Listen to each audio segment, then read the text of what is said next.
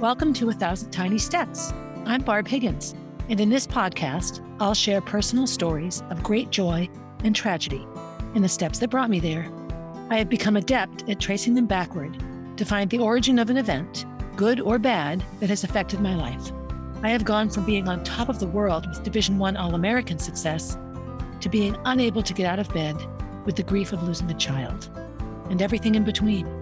I am painfully honest, which can make people uncomfortable, but discomfort brings growth, and oftentimes, tragedy brings joy.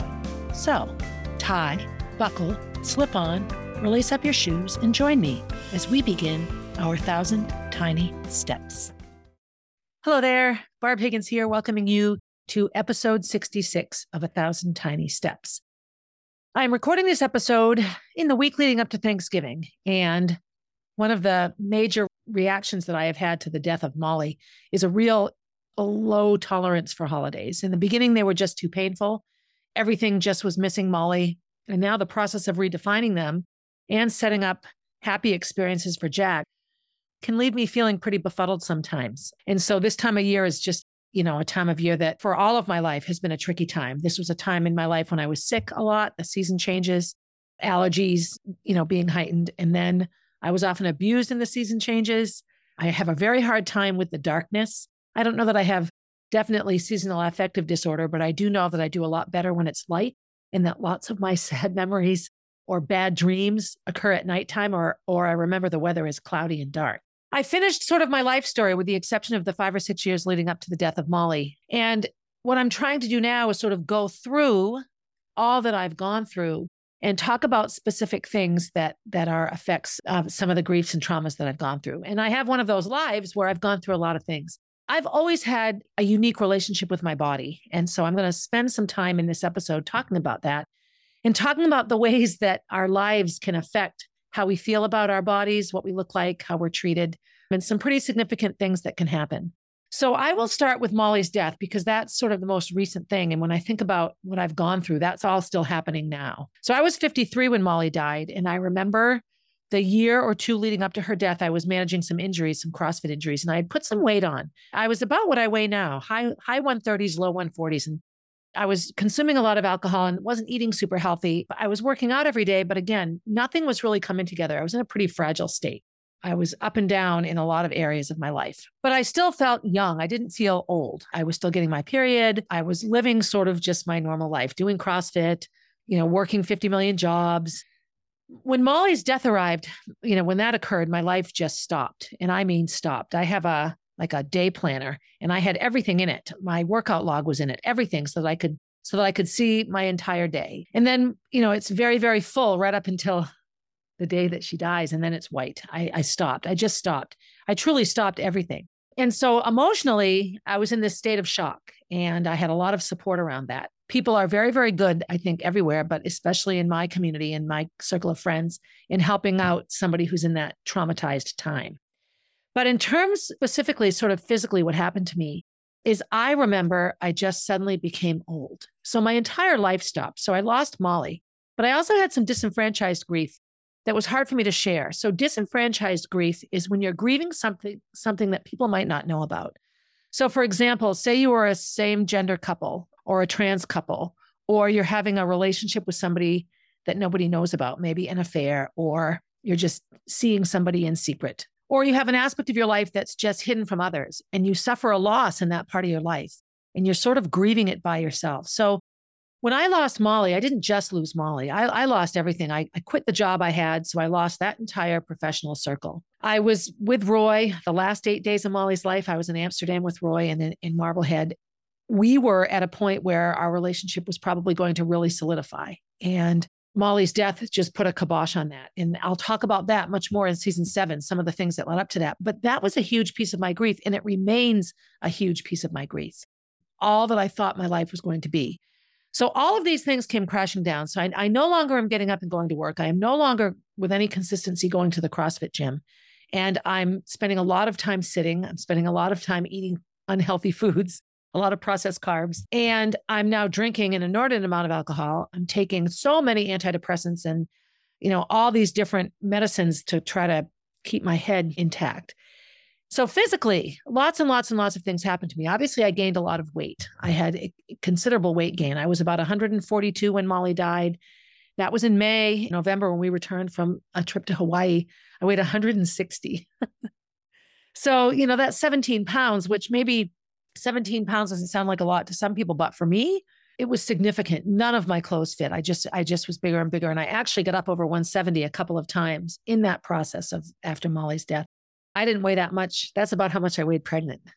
So I really, really got up there and got heavy. Some of it was a side effect of medications, and some of it was just, I think, the effects of grief. The most major thing that I noticed is I suddenly became old. And let me explain what I mean by that. So when you walk down the street and you look at people, she's probably in her 30s. Oh, look at how she walks with such a bounce in her step. She's probably in her 20s. You can look at people and look at their posture, their mobility, how they move. And you can see that this is a younger person or an older person. And I had a sense of myself as a younger person. I didn't look in a store window or walk by a mirror and look at myself and think, oh my gosh, I'm old. And I suddenly did. The change was profound. I looked older in my face. I looked older in my neck.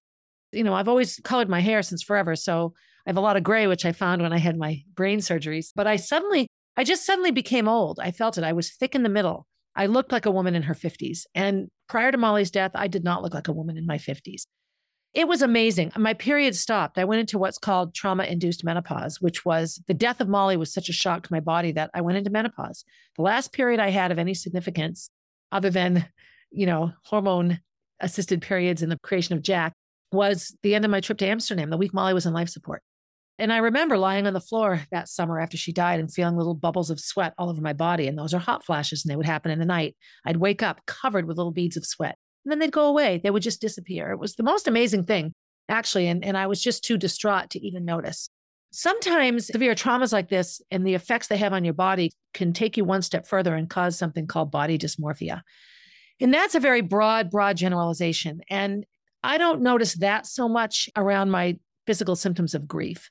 I also think some of it is my age. I really could just give a flying fuck what people think about what I look like right now. I mean, I want to have my teeth brushed and I want to look nice, but and when I'm coaching in the CrossFit gym, I want to make sure I have coaching clothing on that, suits my current physical fitness status. I don't want people to look at me and go, oh God. So I definitely have often been very, very cognizant of what I look like. But in the 2 or 3 years after Molly's death, I really didn't care. I didn't brush my hair for a long time. I didn't take showers. I couldn't go into the bathroom. I hosed myself off in the yard. I'd wear the same thing for days. It wasn't until Gracie or Kenny would say, okay, you smell, that I would change my clothes. That was in response to everything. I could get incredible support in my grief around Molly's death, but my grief around the dissolution of my marriage to Kenny and the loss of my relationship with Roy, those were things that I've just sort of processed on my own. And it's difficult because quickly when I invite anyone into those grief journeys, there are the stories that everyone else puts into them and the assumptions made by others. And really the only people who truly know anything between Kenny and I are Kenny and I. And the only people who really know the truth between Roy and I are Roy and I. The hard part is people connected to Kenny, other family members of his, come up with ideas in their heads, and sometimes their words become true. And I know that's also true with Roy. We all have a story to protect, and that's another piece of disenfranchised grief. In my process of grieving dead Molly and grieving the life that I thought I would have, grieving the fact that I thought I still had another year as a middle school mother and then 2 full high school experiences, and going into that first fall after Molly's death, knowing I only had 3 years left and Gracie was gone. That was, I think, a big driving factor in the creation of Jack. I just wasn't ready to be where I was. It was this stunning, shocking realization. And that was very difficult for me. So when I look at my mind-body connection around Molly's death, I didn't have any emotional feelings at all toward my body. As a matter of fact, any sort of sensation that caused me to feel anything was too painful. As someone like me that has processed grief through physical movement, in the year or 2 after Molly's death, I had a very hard time at CrossFit. I could go through the motions, but if I pushed myself too hard, I would start to cry. It was gut-wrenching sobs. I had to walk out of the gym several times. I didn't want to make everyone else's workout experience uncomfortable by bawling. And there were some times where I just sat down on the bench off to the side and cried. And people were very understanding around that. I went to CrossFit. I maintained my patterns. I maintained my routine because there was safety in it. It was something that I could count on that I knew existed. And I used to go in the mornings that first year after Molly's death when I was just home and Molly should have been there and I should have been driving her to school. All of the should have beens and how difficult that is to deal with. That traumatic experience was the death of Molly. I know that when I lost baby Gordy, so that would have been 20 years prior almost, 2006, 17 years prior to Molly's death. They were 17 years apart from those things. I remember after that experience becoming vigilant about being healthy. Kenny and I were just together. We hadn't even been truly together a year when that all happened. And I remember after delivering baby Gordy and going through all of that and coming home, I decided that's it. We have to be healthy. And I put Kenny and I both on a pretty rigid exercise schedule. There was something called Tae Bo. It was like a VHS tape. It was like kickboxing. Did a 20-minute video every morning, got really fit. We cut way down on the alcohol consumption.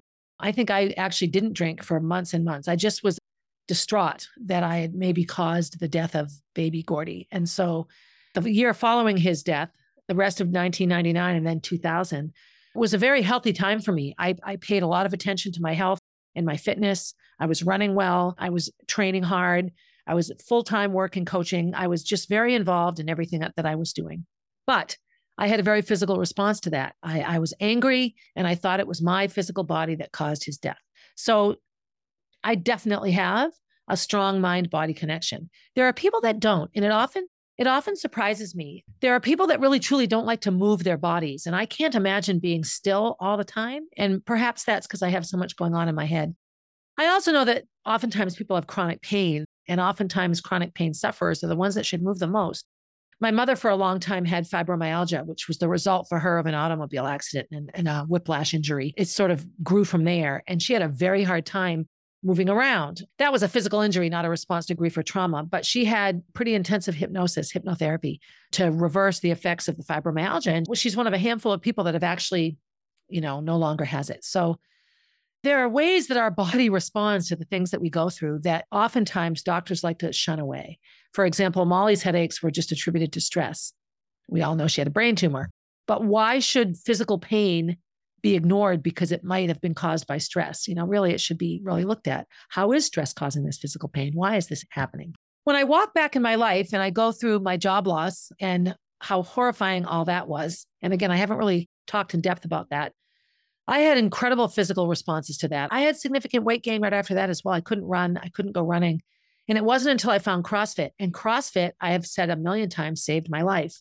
And it was that daily going to the gym, being with a community. So I had a connection of people that cared about me and loved me, and then working hard. And I had immediate response physically to CrossFit. I joined in November. Actually, yesterday was my 11-year anniversary of joining CrossFit. And by January, I had lost like 16 pounds, 17 pounds, and I had musculature.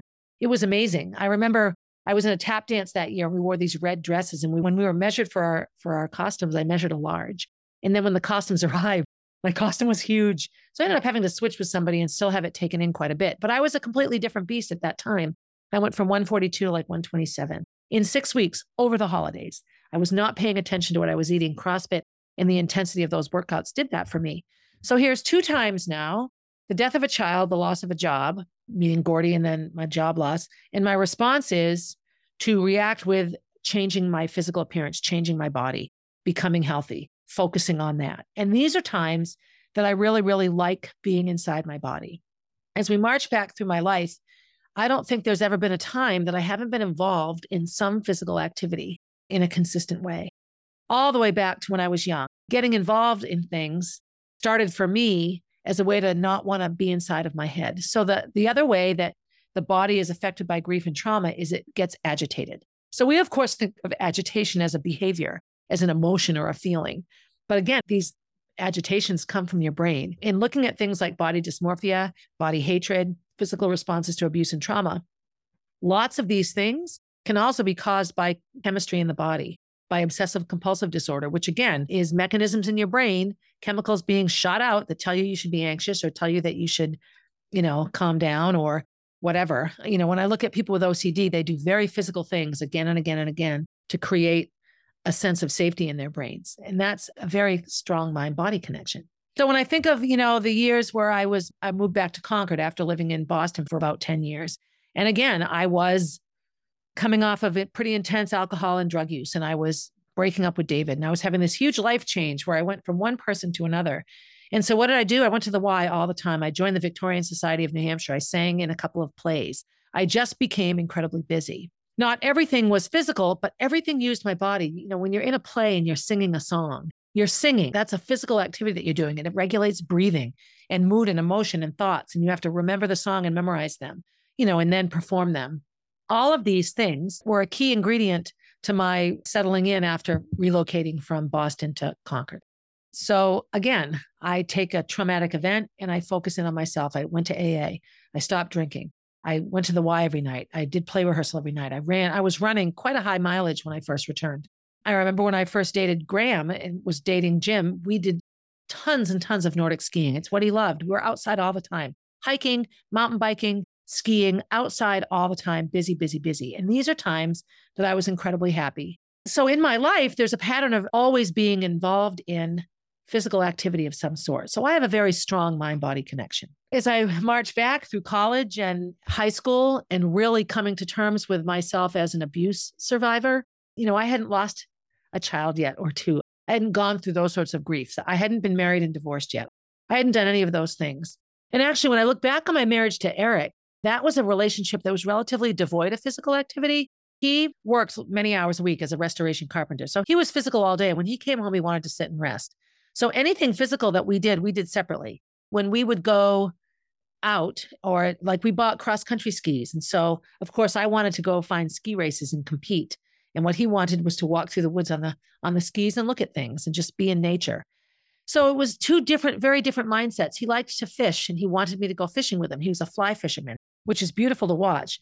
And I can sit in the sun with the best of them on a riverbank. But he sort of would walk up the river and fish and walk up the river and fish. And his idea was that I would just be with him. Well, okay, walking up a river and stopping and watching somebody fish, it's like, shoot me now. So we had a very big disconnect there. And I'm not surprised that the relationship wasn't successful. With Kenny and I, so much of our activities early on were him getting involved in the things I was doing. He came into our relationship pretty unhealthy. So we cut back on drinking. He started running. He was running like 30 miles a week by the time we were really together. And running became something that we did when we would go on vacation. I would go for my run, then he would go for his run, and we'd start our day. And so we would go to the YMCA and lift. We had workout routines that we did together. I wouldn't say that our relationship was built upon those kinds of things. We would go skiing. Kenny likes to ski, but we haven't gone skiing together a ton. It wasn't like something that we did. I think just basic fitness and health, working out, are things that Kenny and I connected on. I remember in raising Gracie and Molly, wanting very much for them to have some physical thing. They danced and they sang and they did theater. So they were using their bodies to express themselves and in ways process, you know, the things that were going on in their life. I know that Molly, much more than Gracie, had incredible sensitivity to what she looked like. She hated what she looked like. She didn't like her nose. Her hair had to be perfect. The outfits had to be just right. Why am I so skinny? You know, she had incredible body self-criticism. And I worry sometimes that she may have really struggled with that as she got older. She just constantly compared herself to others. And I was that way as well. And this is where you're sort of born with these tendencies. And a lot of body dysmorphia comes from who you are inside of your skin before anything has happened to you. So, for example, oftentimes we're identified by how much we weigh or what color our skin is or what group of people we associate with or how we treat our bodies. And these things ultimately have nothing to do with who we are. I was always super skinny and very blonde and very blue-eyed, but I always felt, long before I was an abuse victim, I didn't think I was all that pretty. My mother would argue that all I did was look in the mirror and, oh, I have beautiful hair and all of this, but I think I told myself a lot of that. I do know that my friend group, Jackie, Jill, Terry, Michelle, all had brown hair and brown eyes. And I was this blue-eyed blonde, so I often felt like I didn't fit in. I just didn't look like my friend group all that much. My best friend, Suzanne, she had green eyes or greenish blue and red hair and piles of freckles. And I felt better with her because neither of us looked like anybody else. Sometimes we have this self-judgment based on what we hear about what we should look like. I just listened to a podcast episode, Shenanigans, and they were talking about 2 P words that can affect self-image and body image: parents and peers. So in looking up body dysmorphia and body hatred, one of the biggest causes of it that isn't intrinsic, like you're not born with it, would be teasing, bullying, or being abused. And so I know that I have hated my body because I felt like it betrayed me. And I felt like no matter what I did, I couldn't prevent the abuse. And so I had an incredible amount of self-hatred. I was also at a meeting. Every once in a while, I'll go to an AA meeting. I really, really enjoy listening to the stories.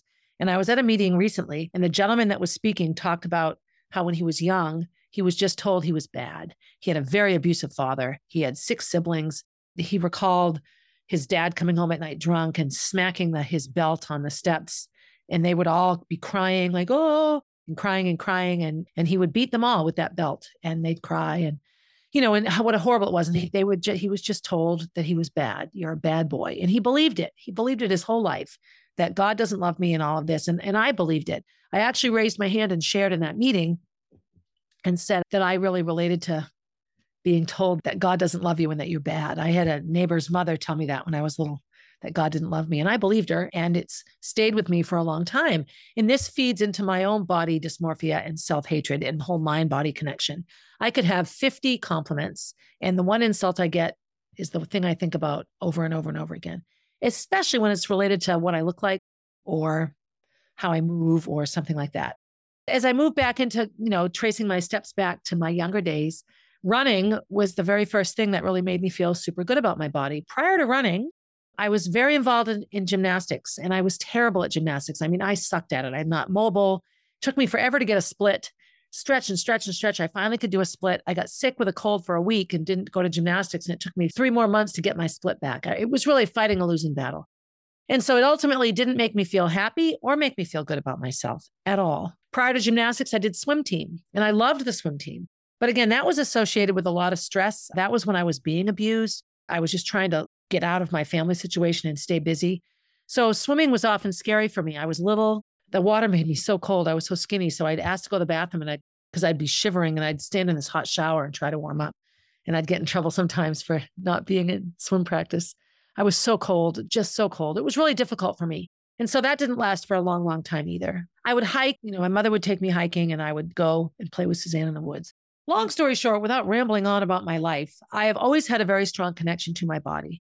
So when it comes to how do you heal and how do you treat yourself for the things that have happened to you, and there are all sorts of different kinds of therapy, and one is called cognitive behavioral therapy.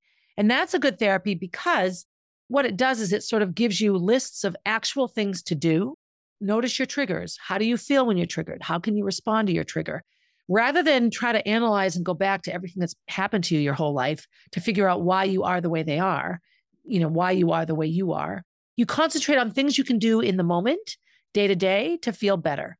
And probably as a youngster, I could have benefited from cognitive behavioral therapy. I don't even think it was a thing 30, 40 years ago when I needed it. But it's a very, very helpful thing now. Other things that can be helpful. So oftentimes, especially with body hatred and body dysmorphia, people can be given temporary use of antidepressants, serotonin inhibitors, where it controls your serotonin release better. For some reason, this is helpful. It can be helpful with the self-hatred. It takes the edge off and maybe makes it so that you can deal with how you're feeling. Oftentimes, people with body hatred are self-harmers. They'll pull their hair out or they'll cut. I never had any of that. As much as I hated my body, I didn't want to damage it. I got sick. I would get asthma attacks, and I was skinny, and I'd throw up a lot. I just got sick. I was an unhealthy person. That was how my body responded. The other piece of this, so you have your own self. So here's Barbara Higgins, recovering from sexual abuse and getting sick a lot and hating my body, joining 50 activities, playing the violin and the piano, singing in the choir at church, joining the youth group at church, going to church every Sunday, swim team every night, Girl Scouts, just as busy as I could possibly be, making my way into middle school and high school and getting into high school and still doing theater and, all of the things that I was still doing. No more musical instruments, but 50 other activities, and finding running, and then running all the time, every day, 50, 60 miles a week, joining a running club, going to road races. Running took over my life, and I really became a runner. And it was a way that I could identify with myself in a positive way. So that's all me. So the other piece of life, and I think about, some of the conversations I had over the years with the girls I coached. So much of life is not talked about. It makes people uncomfortable. The responsibility sexual assault victims have, the responsibility. So if I really look at groups of people that have a responsibility for not making other people uncomfortable, anyone that's marginalized, it's somehow their job, not only to make sure they can fit in to a place they don't feel that they fit in, but also to make sure they don't make anyone else uncomfortable. just becomes your job. And that was one of the biggest lessons I got when I first was told I was being abused sexually. Well, don't tell people, it will make them uncomfortable. And so I didn't. I kept so much of that grief to myself, disenfranchised grief. I was grieving all of these things in secret because I wasn't supposed to tell anybody. And even now, when somebody, starts talking about that kind of abuse or that kind of trauma, everyone gets skitchy. I was in a play. I was in The Pirates of Penzance, and there was this woman in her 80s named Florence Holloway, long since passed away now, I'm sure. She'd be like 110. But she was this amazing woman, and she was in the play, and she came up to me, and she was all bruised. I mean, just bruises everywhere. And I'm like, Florence, what happened to you? And she said, well, a man broke into my house, and he tied me up to my bed, and he raped me all night long. I hugged her. Oh, Florence, I'm so sorry.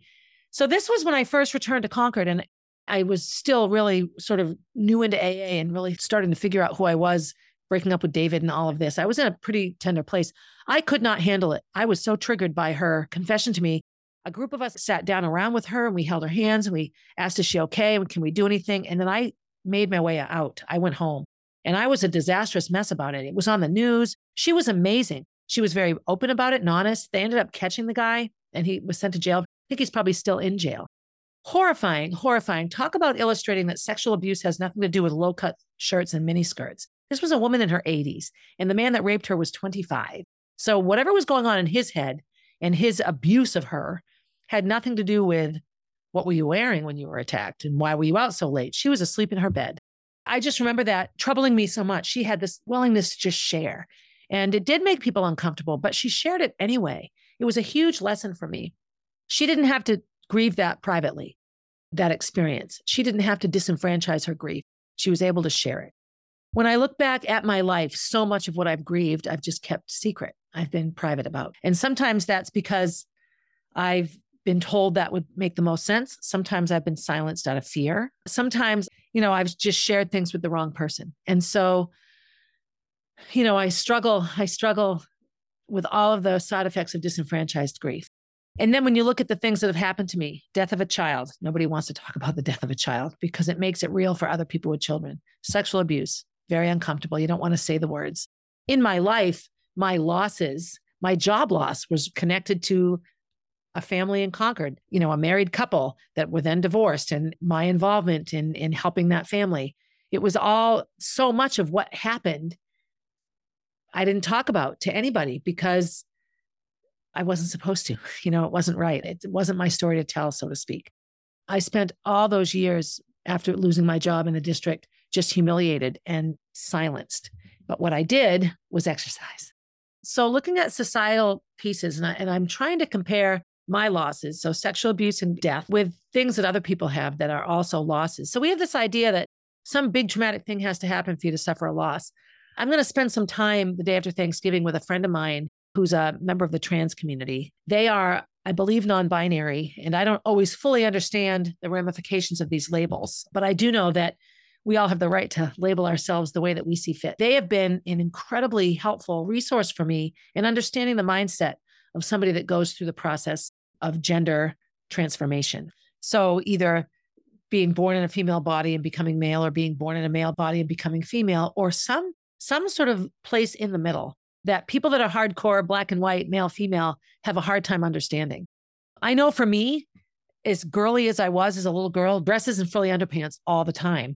I didn't always play frilly games. I liked to climb trees and play in the mud. I liked to ski. I liked to hike. I liked to do things that belied typical female behavior of the time. In 1970, when I climbed my first 4,000 footer at age 7, little girls didn't climb mountains. It was not at all like it is now.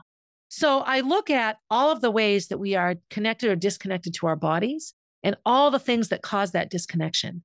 And also all the room that we deny ourselves. The river is wide. Being female isn't a narrow stream. It's a wide river. There are tomboy females. There are prissy females. There are females that like to sleep with a lot of guys or a lot of girls. And there are females that wait until they get married.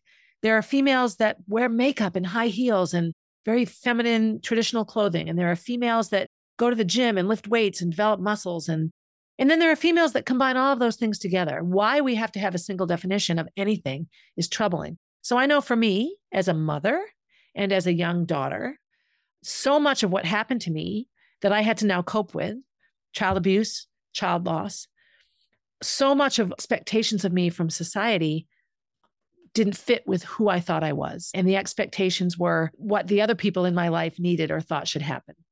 It's why there's such a high prevalence of mental illness and suicide around groups of people that think they don't fit in. When you look at physical illness, those that live in poverty, and in America, there are illnesses that are almost non-genetic that are much more prevalent in African-American populations and Hispanic populations.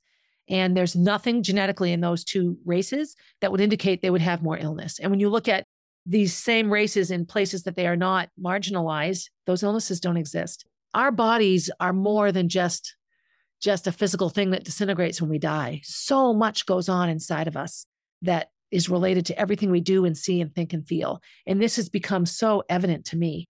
One of my favorite coaching memories is we were sitting on a side street outside of Concord High School, stretching. And I always would say to the girls, body fluid management. Your whole life is body fluid management. You don't want to pee yourself. You don't want to fart or poop your pants. You don't want to throw up in public. You got to blow your nose. You cry. You have your period. You throw up.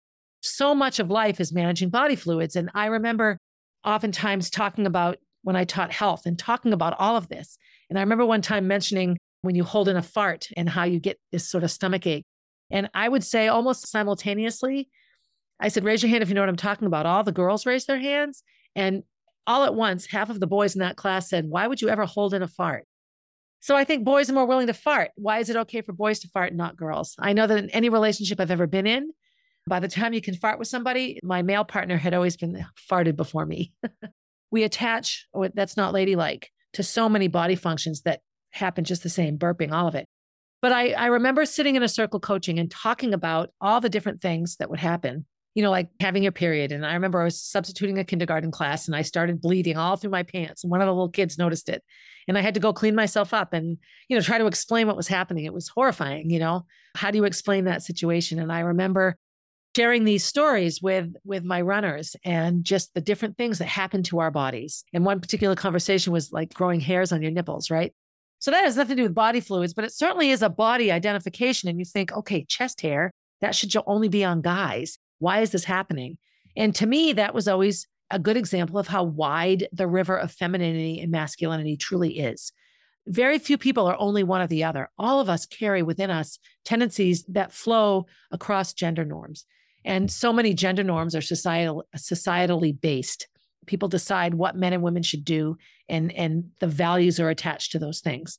I remember after my abuse started, I was much, much less willing to dress prissy. I still dressed up, but I liked pants. I had a lot more outfits that were a bit more masculine. And I know at the time I just felt safer in those clothes because not such easy access to the body parts. But again, am I a tomboy now because I'm wearing pants? In my journey through dealing with all of these things, I really find that my connection to my body and the mind-body connection is big. In looking at therapy and looking at how I can help others, in my grief class, we spend a lot of time talking about what grieving does to us physically. There is a type of therapy called somatic therapy. And what it is it therapy that's very connected to your body. So of course, the things that come to mind right away, deep breathing, yoga, relaxation exercises, meditation, these are all things that I actively avoid. I actively avoid them. The only time I can find myself deep in a meditative state would be in physical activity. So for example, a workout in a CrossFit gym that is just repetitive, 3 or 4 movements that you do over and over again for 30 or 40 minutes. You disappear into the workout. A long run. I ran 16 miles out of my way once because I was lost in my thoughts. I can meditate that way. Sitting still and being within myself and deep breathing is very difficult. Having said that, it was hypnosis and hypnotherapy that cured my asthma. So I do have the ability to do it if I want to. Somatic healing techniques. So rather than talk therapy, patients focus on the physical sensations that come as they're remembering things. So that reminds me a bit of EMDR, which is a much newer form of somatic therapy. You really use your body as a mechanism to deal with the effects of a trauma or grief.